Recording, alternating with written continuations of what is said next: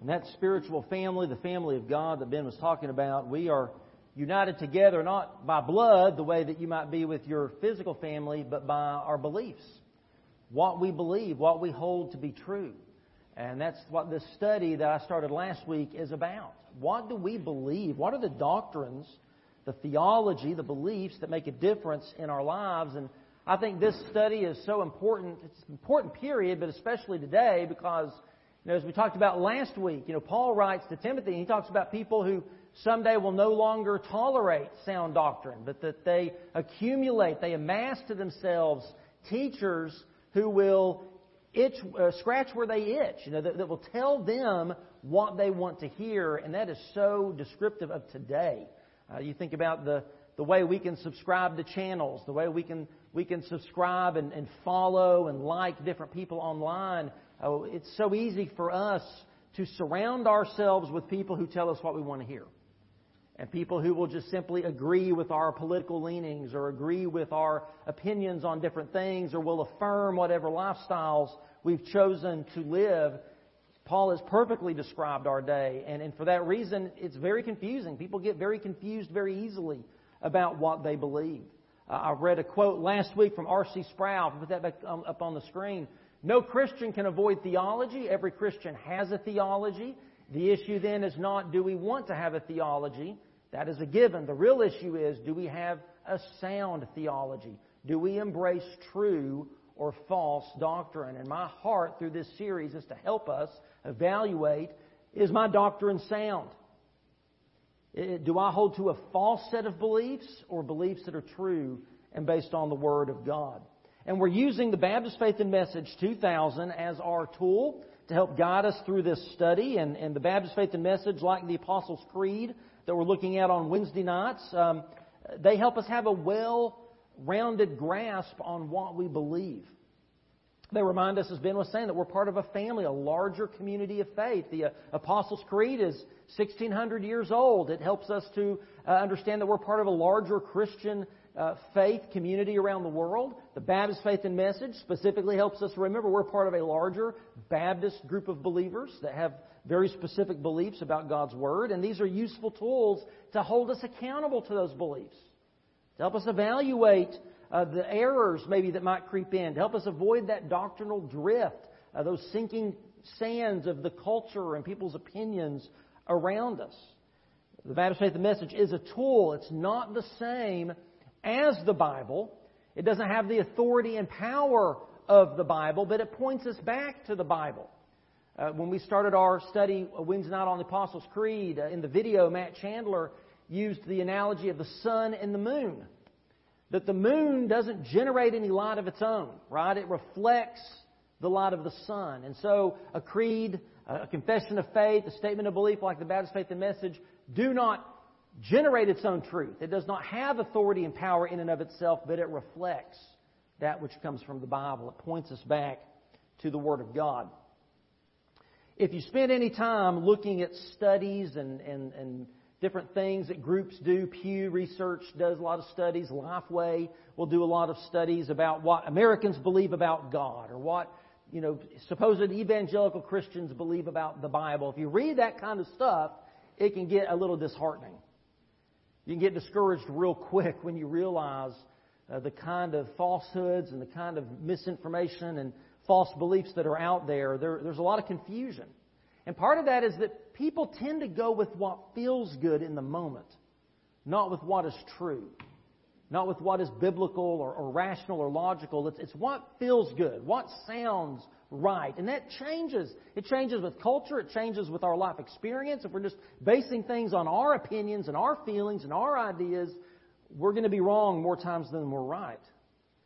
In 2020, Lifeway did a study on Americans and theology, and they asked people if they agreed, how much they agreed with this statement. The statement was, religious belief is a matter of personal opinion. It's not about objective truth. 54% of people agreed with that. The majority.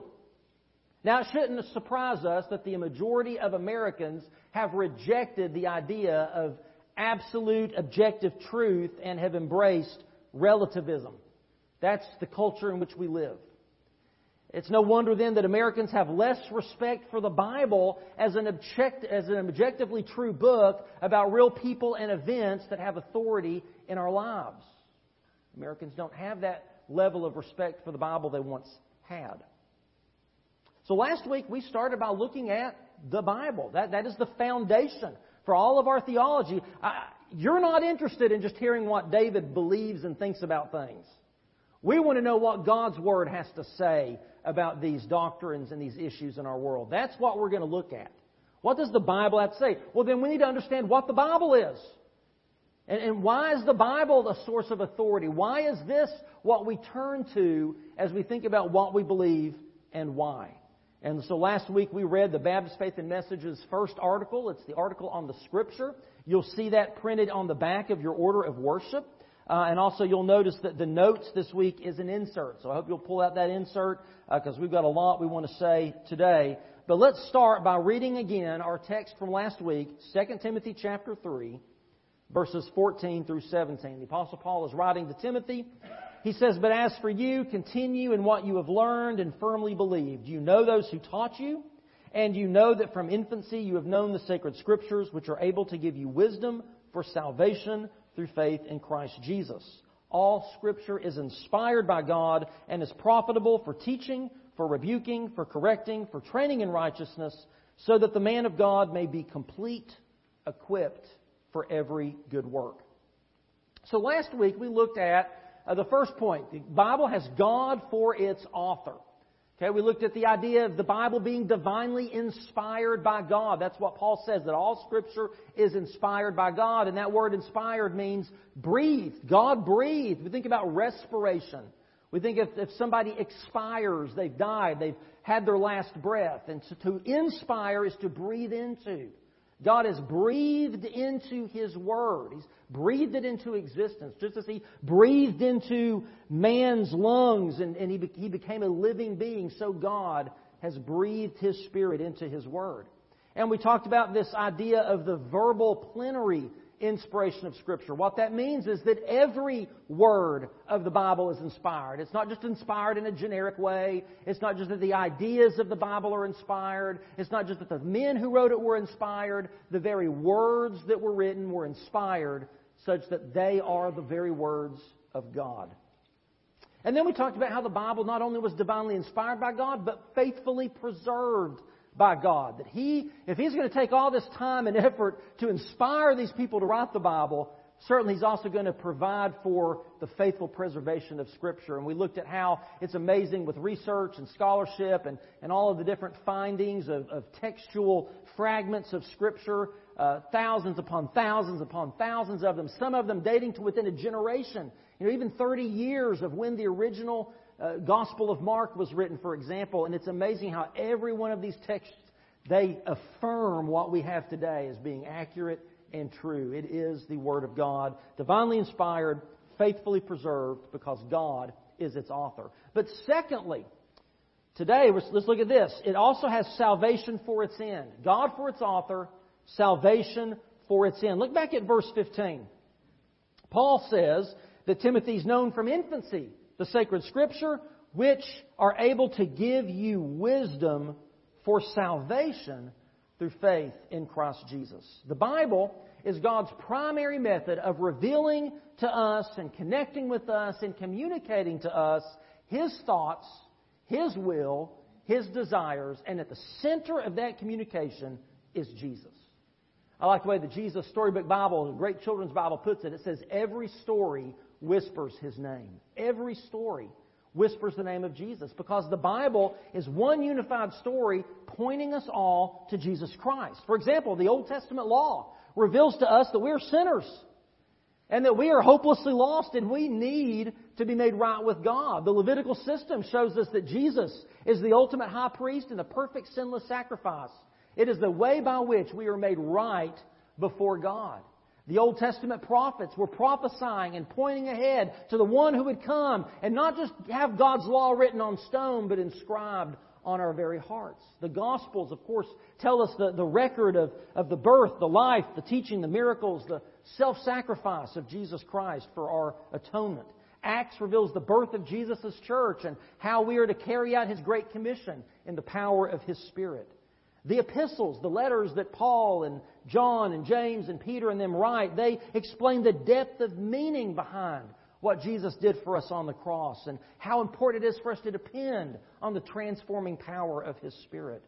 And then the Revelation foretells how one day Jesus will return to judge the living and the dead and restore all of creation and make it new. Everything in the Bible revolves around and points to the person and work of Jesus Christ. Paul says that God's Word here, it's the wisdom for salvation. In Romans chapter 1, he calls it the power for salvation. Look at Romans 1:16. He says, I am not ashamed of the gospel, because it is the power of God for the salvation of everyone who believes. And he kind of expands on that in Romans 10. He says that faith comes from what is heard, and what is heard comes through the message about Christ. So we read the Bible because it tells us about Jesus. It is the power of God for salvation because it explains our need for a Savior and how we can come to know that Savior and become children of God. Jesus in Matthew 28 gives us His Great Commission where He tells us that we are to go into all the nations and make disciples and baptize them and teach them to obey everything He has commanded us. Now, how could we do that if we didn't have a written record of His commands? How could we know and follow, much less teach others, all that Jesus commanded us to do if it wasn't for the fact that God wrote them down for us in His Word? It is the power of God for salvation because it reveals to us the plan of salvation. But not only is it the power of salvation, it is the profit of sanctification. Profit, P-R-O-F-I-T. The profit of sanctification. Paul tells us there in 2 Timothy that all Scripture is inspired by God and is profitable. It is useful. It benefits us beyond our salvation because it enables our sanctification. Now, sanctification is one of those churchy words, one of those fancy words. It basically means to become more like Jesus. That we are becoming more holy, more Christ-like in our life. The Bible is the power of salvation because, again, it reveals our great need. It reveals God's great provision and how we can come into this saving relationship with Him. But it doesn't end there. It is profitable in helping us become more like Jesus. And Paul gives us some specific ways that it does that. First, because it teaches God's truth. The Bible gives us as complete a picture of God as you and I could possibly comprehend. It so completely describes God's character and nature for us, it doesn't leave any room for us to just kind of formulate our own opinions and come up with our own ideas about who God is and what He's like. The Bible is our source and textbook for all sound doctrine. For everything we could say about who God is. It's the basis for the Christian worldview. The Bible narrates for us the world in which we live. What's wrong with it? Where it's going. It helps us to understand the world around us because it teaches us God's truth. Secondly, he says it then also rebukes. It's profitable for teaching, for rebuking. It rebukes our sin. That word rebuke means to point out fault. In other words, God's Holy Spirit takes God's holy word and convicts us of the unholy sin in our lives.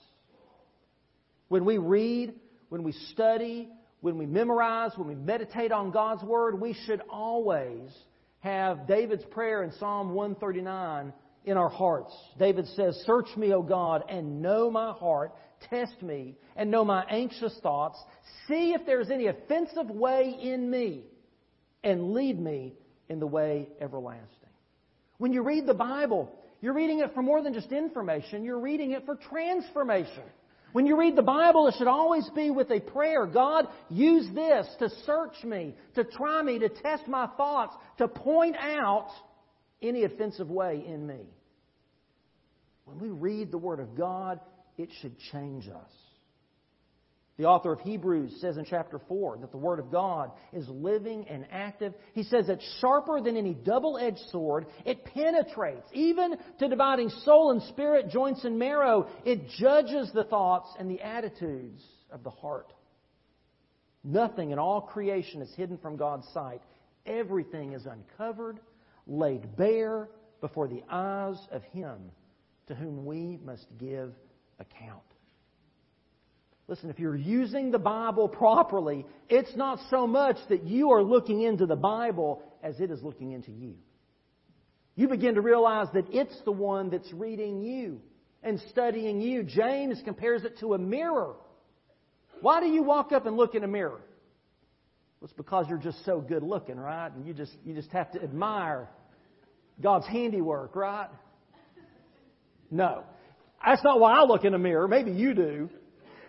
In fact, I try to avoid looking in mirrors as much as I can because they point out my faults, don't they?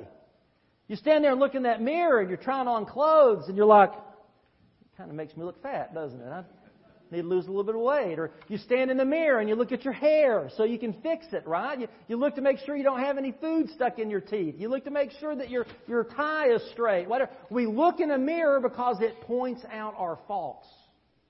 It rebukes us. And that's the way the Word of God is. It rebukes us of our sin. It exposes us to the core of our being. It's a sword. It's a scalpel that God uses to expose the cancer of sin so His Holy Spirit can remove it.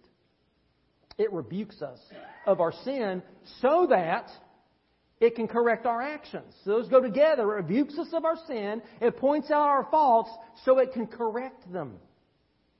God uses His Word to correct the errors in our thinking and in our living. When we hold up to the unchanging absolute truth of God's Word, the opinions, the philosophies, the ideas, the half-truths, and the lies of the world, they're exposed for what they are. It's sort of like if an airplane is off course, right? And maybe it's even flying into the path of another plane. Its instruments or the tower on the ground will alert that pilot so he can do what? Make a course correction. Get back on the right path. That's what the Bible does for us. Or as the psalmist writes in Psalm 119:9, how can a young man keep his way pure? By keeping your word. The Bible keeps us on the path of righteousness. It keeps us and helps us when we begin to stray, when we begin to drift into the world's ways of thinking and living. It helps us to correct our course. Number 4, Paul says it also trains us for living. So that's sort of more proactive. It's not just a reactive. It doesn't just point out our faults and help us correct them. It trains us for living. He says specifically for righteousness. Training for righteousness. That means the very mind of Christ, the very character of God are forming within us and informing our thoughts and transforming our lives. That's what it does. In 1 Timothy chapter 4, Paul uses an analogy. He says to Timothy, train yourself to be godly. For physical training is of some value, but godliness has value for all things, holding promise for both the present life and the life to come. So think about all of the time and the effort and the money we put into our physical well-being, right? And especially in January, right? People are making lots of plans for this year to lose weight, to join a gym, to exercise more, whatever it is, to get more sleep. We put so much thought and effort into our physical well-being. We join a gym, we exercise, we're going to run a mile every day, whatever it is. That lasts maybe 2 or 3 weeks, right? By February, you'll be right back to the old way. You know, and it's not that those things are bad. I mean, those things are good, right? We should take care of our bodies, but that only has benefit for how long? At most, all that physical training will benefit you until you die. That's it. That's the most. Paul says, how much more should we train ourselves spiritually because it has benefit in this life and the next life? Should we not put at least as much time and effort and money into training ourselves for godly living? Taking care of our spiritual health and well-being. And guess what? You don't have to join a gym. You don't have to buy any special equipment. God is giving you everything you need right here. This is the equipment. This is the workout plan. This is the diet. This is everything you need for right living. To train you to be the kind of person God would have you be. Peter writes in 2 Peter chapter 1, His divine power has given us everything we need. Everything we need for life and godliness through our knowledge of Him who called us by His own glory and goodness.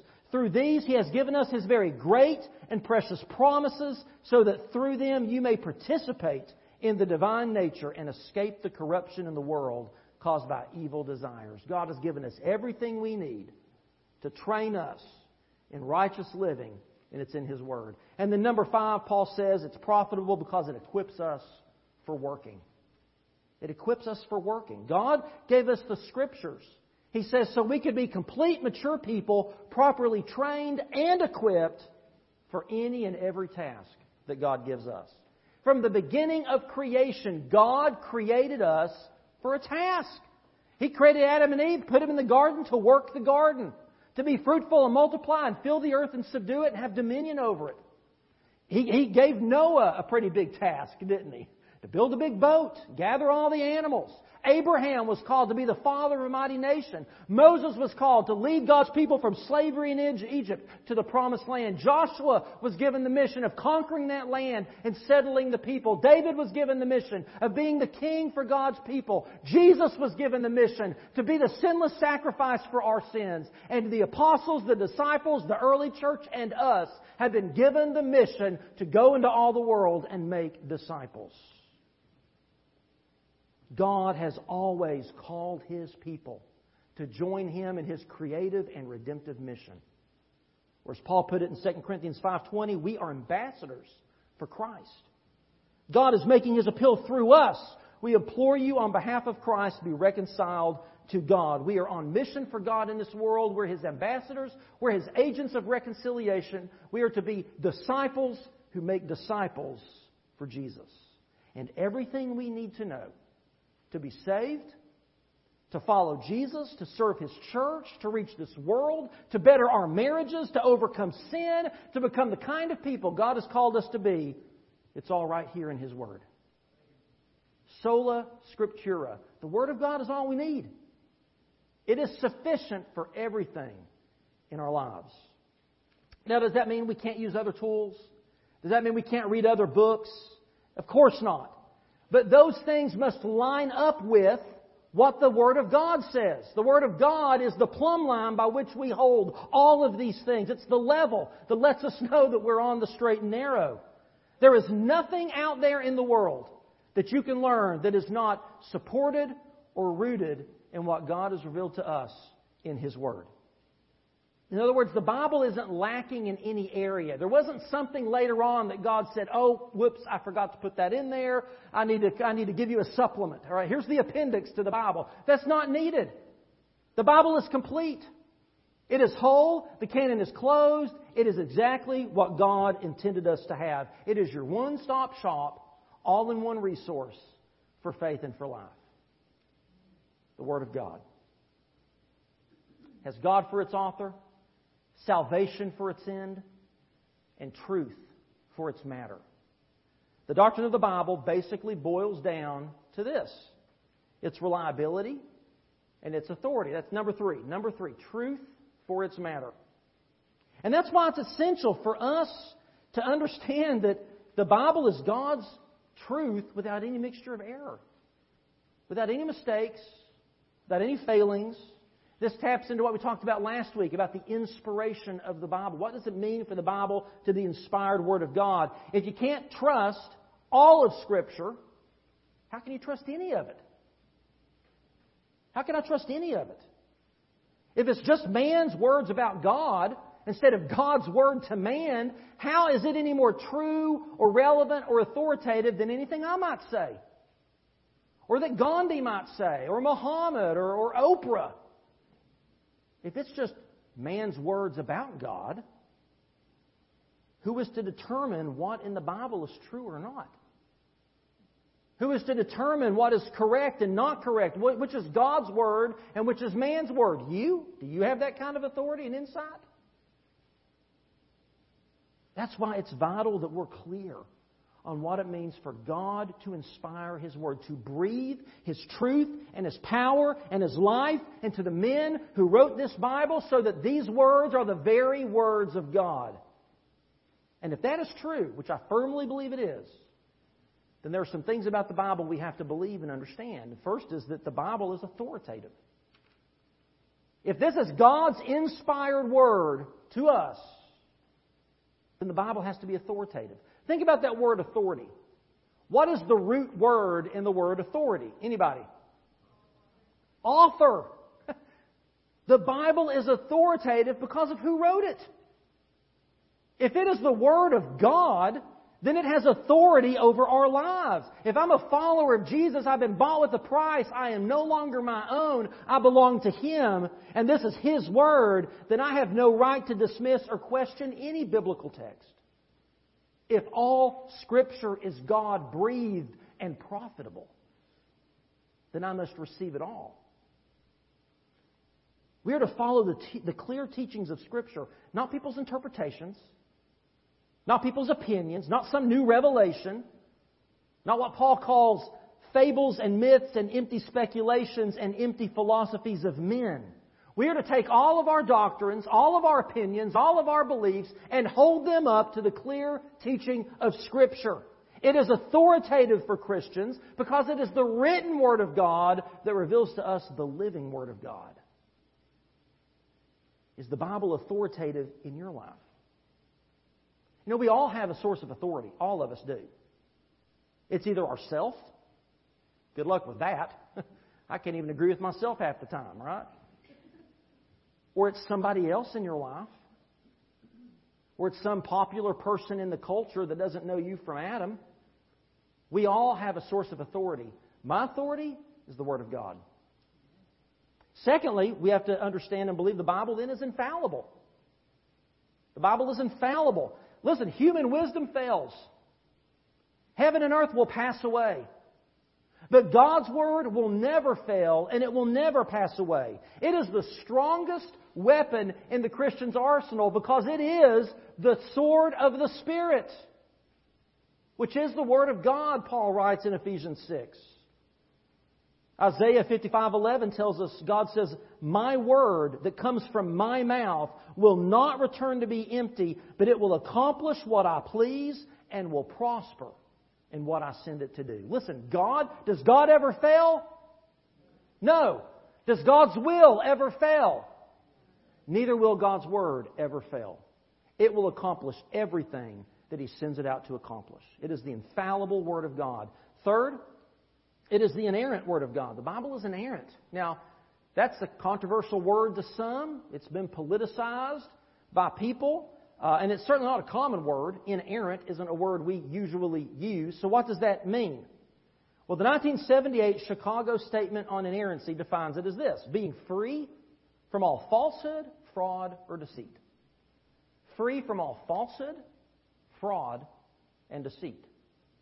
Scholar David Dockery defines it as the idea that when all the facts are known, the Bible and its original documents, properly interpreted in the light of the culture and the means of communication that it developed by the time of its composition, is completely true in all that it affirms, to the degree of precision intended by the author's purposes, in all matters relating to God and His creation. Now, there's a lot there to unpack. But basically, like with inspiration, there are a wide range of views on inerrancy. Does that mean that the truths and ideas of the Bible are inerrant, or the words of the Bible are inerrant? Are all parts of the Bible inerrant, or just some parts of the Bible inerrant? Well, let me ask you this. If God's Word, if God is true and trustworthy, and this is His inspired Word, then are we not to treat it as being true and trustworthy? If God is perfect and holy and sinless and He can't make any mistakes, He can't err, then wouldn't it be true if this is God's inspired Word that it is also free of errors and mistakes and it's true and trustworthy? If God cannot lie and this is His Word, is it not to be taken as truth? Listen, Jesus and every New Testament writer, when they cite the Old Testament, they do so with the understanding that it is true, that it is accurate, that it is the Word of God. When Jesus says Moses wrote, Either Jesus is lying and Moses didn't write it, Jesus is ignorant and doesn't know that Moses didn't write it, or guess what? Moses wrote it. Or else you have to discount Jesus himself. Peter quotes Paul and ascribes to it the authority and truth of Scripture. The Bible is self-authenticating, and it leaves no room to deny that it is truth without any mixture of error. Or else you have to discount all of Scripture. So to describe the Bible as inerrant is to hold a high view of the inspiration and authority of the Bible. And listen, if you study Christian history for 5 minutes, you quickly learn that any place there's a low view of the inspiration and authority of the Bible, heresy abounds. Every time. The biggest issue is that if all Scripture is not equally true, again, who gets to decide what is true and what is not? What is right and what is wrong? Jesus himself said in John 17:17, "Sanctify them by the truth. Your word is truth." Not your word contains truth. Not your word points to truth. He said, your word, speaking to the Father, your word is truth. Jesus clearly believed that the Word of God is the truth, and because it is purely true, it can sanctify us by that truth. Listen, if the Bible is filled with errors and mistakes, how in the world can it correct my errors and mistakes, right? If it's not purely true, how can it sanctify me? It can't. Now, I understand people get caught up. They get caught up in so-called contradictions or inconsistencies in the Bible. And trust me, as somebody who's been to college and seminary and earned my D-Min, and somebody who for a living studies the Bible, I'm well aware of every one of them. There is nothing in the Bible that you're going to read and scratch your head and say, that's concerning, that's confusing, that's not new, you've not discovered something new, that's something that people are aware of, we've studied it, we understand it, and if you take 5 minutes to actually study that so-called inconsistency or contradiction and use the basic tools you learned in English class, as far as reading literature, 99.9% of those are easily and quickly resolved. I mean, they really aren't inconsistencies at all. For example, there's a big difference between a contradiction and a difference, right? Something can be different without contradicting something else. So sometimes you'll have a story in 2 Chronicles that's the same story as 1 Kings, and there's an extra added detail in there. Does that mean that one is right and one is wrong, or just that somebody gave you a little bit more information the second time around? The Gospel writers. You've got 4 different Gospel accounts of the life of Jesus. There's a little bit of difference in each of those, but they don't contradict each other. They complete each other. They complement each other. You've got different people reporting the same events from different perspectives. Peter included a little detail when he was talking to Mark that John didn't include. That doesn't make that a contradiction, just a difference. Bible writers wrote the way we write, the way we talk. Sometimes they intentionally exaggerate. Sometimes they generalize things. Sometimes they round up the number. Preachers especially like to round up numbers. I understand that. That doesn't make them wrong. It makes it a complete picture. And listen, throughout the centuries, scholars, archaeologists, historians have tried to discount the Bible. And one of my favorite things to do, and I follow these things online, one of my favorite things to do is to read an article about some recent archaeological discovery or some new text that they've uncovered and then have translated that actually proves something in the Bible that scholars had kind of poo-pooed and said, that couldn't have happened, or that wasn't there. This happens all the time. You'll find some inscription of some royal official's name that's listed in 1 Chronicles 3, and they'll be like, "Wow, look at that. He really did live." Or they'll say, this city that it talks about, or this pool that Jesus supposedly sent this guy to bathe in, there's no proof that exists, and then a few years later they dig it up. Oh, well, looky there. There it is. Happens all the time. Listen, if you believe the Bible is inspired, inerrant, and infallible, that doesn't mean that you think you know everything there is about the Bible. That doesn't mean that you believe that your views and interpretations of the Bible are inerrant, infallible. That doesn't mean that you turn a blind eye to difficult sayings or to stories and details that are hard for us to interpret. What it means is that when you don't understand something in the Bible, when something doesn't seem to make sense to you, your first instinct is to question your understanding, not the Bible's truthfulness. You understand the difference there? I might read something in the Bible and say, I don't understand that. That doesn't make sense to me. That doesn't mean it's not true. That means I need to grow in my understanding. And with study and prayer, we usually can. Number 4, right? D, 4. Is D 4? Yeah. Number 4, the Bible is sufficient. The Bible is sufficient. We've talked about this a little bit already, but it just means that in our faith, in our relationships, in our finances, there's nothing the Bible doesn't address. And there's nothing we can add to the Bible. There's nothing we subtract from the Bible. In all of life's most important questions, we can look to God's Word for clear guidance. And number 5, the Bible is eternal. It's eternal. It is the inspired Word of God, given and preserved throughout history so that we can know, believe, and follow Jesus. Many times in the Bible it talks about how God's Word lasts forever. It is the solid rock. Jesus said it is the foundation upon which we should build our lives if we want to withstand the storms and temptations and trials of life. It is the eternal, unchanging Word of God. You know, I said this last week, most people who have a problem with the Bible is true, trustworthy, authoritative, divinely inspired, they do so because they disagree with what it says. It's an inconvenient truth for them. It makes them uncomfortable. They don't want to submit their personal lives or their political views to what the Bible has to say, so they try to discount it. In his book, The Reason for God, Timothy Keller writes this. He says, an authoritative Bible is not the enemy of a personal relationship with God. It is the precondition for it. And then he asks a pointed question. If you don't trust the Bible enough to let it challenge and correct your thinking, how could you ever have a personal relationship with God? Because in any truly personal relationship, the other person is allowed to contradict you. And all the husbands said, amen. That's right.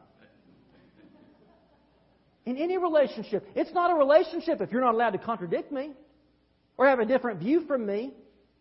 Yet we want to treat God that way. And yeah, we like the Bible, we believe it, we listen to God as long as it scratches our itching ears and tells us what we want to hear. But when it contradicts us in our politics and our personal lifestyle choices, then we want to kick it to the curb. The question is, do you trust God? Do you believe that He really knows things better than you do? Are you convinced that the truth sets us free? Or are you buying into the serpent's lie that God isn't good, He can't be trusted, and He's holding out on you? Which is it? Now, what difference does all this make? As we wrap up here, what difference does this make? Well, if you believe the Bible is God's divinely inspired Word, if you believe that it points the way to salvation, that it's sufficient and authoritative in our lives and faith and practice, that it's powerful and infallible and without error, then prove it. How does your life reflect whether or not you believe that? Well, by what you do with this book. So I'm going to challenge you in this new year, if the Bible is the Word of God, it must go from our head to our hearts to our hands. And how do we do that? Real quick. One, I want to challenge you this year to read God's Word. Read God's Word. Get it into your head. Listen to it taught and preached. Read it. Follow a reading plan. Maybe you're going to read through the Bible this year. Maybe you're going to use some other reading plan. Maybe you've got a devotional. Spend some time every day reading God's Word and get it into your head. But more than just read it, study it. Study God's Word. Understand what it meant. You can't understand what it means to you today if you don't understand what it meant when it was written. So study it. And listen, I can give you some great resources. There are some good online resources. There are some not good online resources, but there are some good online resources. There's some great study Bibles and commentaries that are written for people that haven't been to seminary that you can use to help you study and understand what God's Word means, what it says. One great way to do that is to be in a Sunday school class. Be a part of a small group of people that are studying God's Word through together every week. Get it into your head. But then we've got to get it from our head into our hearts. And we do that by believing God's Word. Believe it. Commit yourself to it. Bring yourself underneath its authority and let it make that difference in your life. From our head to our heart, and then finally to our hands. Live God's Word. Do what it says. Be obedient to it. Live your life under that authority. That means you have to trust and obey, as we sang earlier. And listen, the most important way that we can believe and live the Word of God, the number one foundational way we can do that, is by having a personal relationship with Jesus Christ. The Bible has salvation for its end. God has given us this book so that we can know Him and love Him and be forgiven and saved by Him and spend eternity with Him. Have you done that? Have you given your life to Jesus Christ? If you've not done that, I pray you would do that today, right now. If you're worshiping with us online or on the radio, please reach out to us. Send us a comment. Give us a call. We want to help you know that you've got a personal relationship with Jesus Christ. Maybe that's what you need to do this morning. Maybe God is speaking to you and asking you to unite with this church family as a church that believes the Word of God, as a church that preaches and teaches the Word of God, as a church that wants to help you build your life on that solid foundation. Maybe God has spoken to you in another way. The point is that God's Spirit takes God's Word and reveals Himself to our hearts. He convicts us. He encourages us. He equips us. The thing we must do is listen and obey. What does that look like for you today? Would you stand with me and pray? Father, we are thankful for Your Word. We are thankful that it is true. We're thankful it has stood the test of time. People have tried to destroy and discount Your Word for over 2,000 years. And it has showed time and again that it is true, it is trustworthy, it is transforming. And God, I pray You would help us to unleash the power of Your Word in our lives as we read and study and pray on it, as we believe it and obey it, God, as we share it with other people. Help us, Lord, I pray. In Jesus' name, amen. I'll be standing here to receive you, whatever decision you need to make today. I pray you would come.